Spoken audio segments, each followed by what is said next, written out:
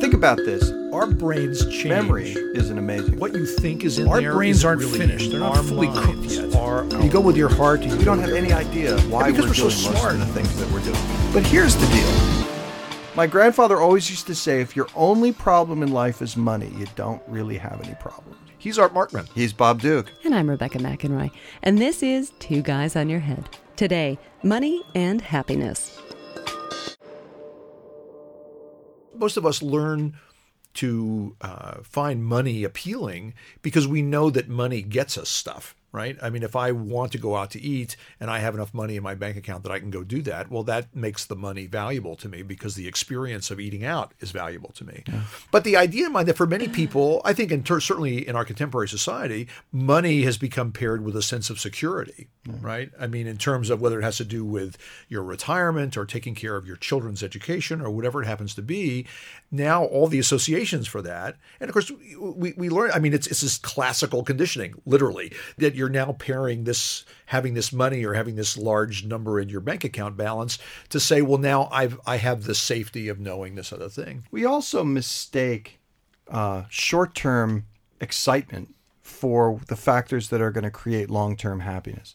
So, when you're a kid, I mean, even as a little kid, your grandparents come over and they give you a $5 bill, right? And you feel great. All of a sudden, wow, I just got $5.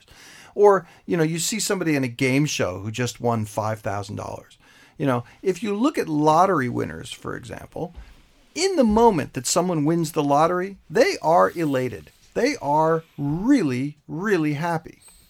But if you look at how happy lottery winners are a year after winning the lottery, the best predictor for how happy they're going to be a year after winning the lottery is how happy they were a few months before they won the lottery.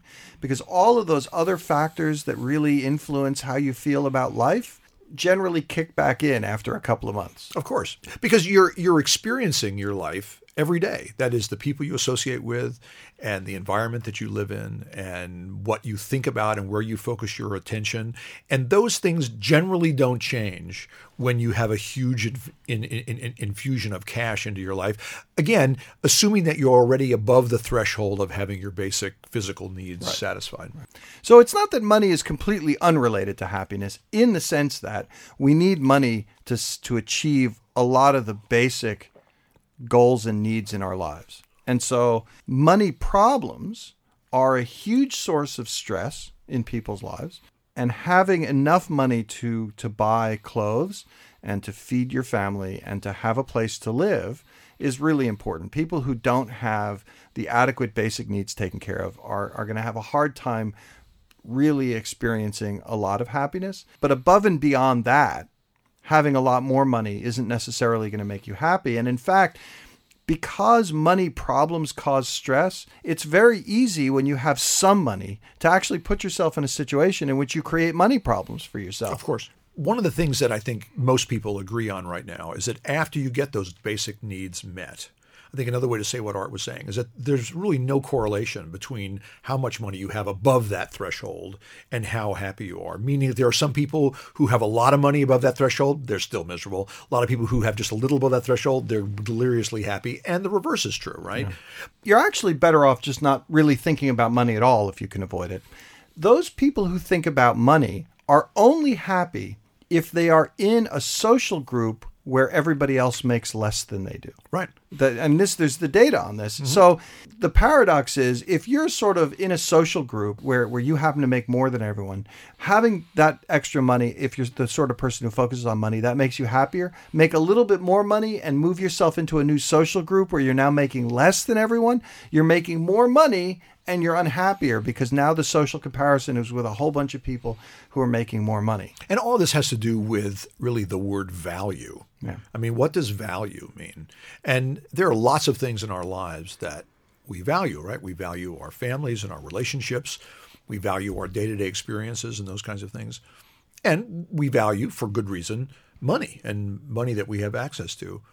But many people don't take into account all of those factors when deriving a sum total of how happy they should be, right? I mean, there are people who are, living in very nice neighborhoods and they have a lovely family and everybody's healthy, but yet they just found out that the person in the next cubicle makes, $10,000 a year more than they do, and now they're unhappy. All that other stuff didn't change, right? The only thing that changed was the knowledge that now your salary is a little bit lower than this person next to you. It's an unfortunate thing, really. And this actually gets to something else where there's a lot of data, which is that if you look at the kinds of purchases that make people happy, they tend to be purchases of experiences rather than stuff. Yeah. And so buying a brand new sofa for the living room that you never go in. If you buy that beautiful sofa to go in that room, it's a thing, but it's not an experience because you're not allowed in the room.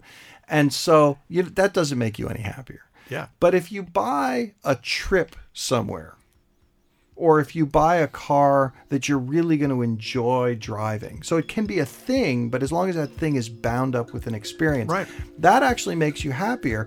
And it makes you happier partly because you're enjoying the actual experiences as they go along.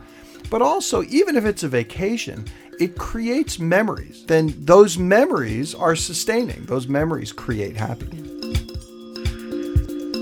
Next week, we'll talk about the psychology of DNA testing with Dr. Art Markman and Dr. Bob Duke.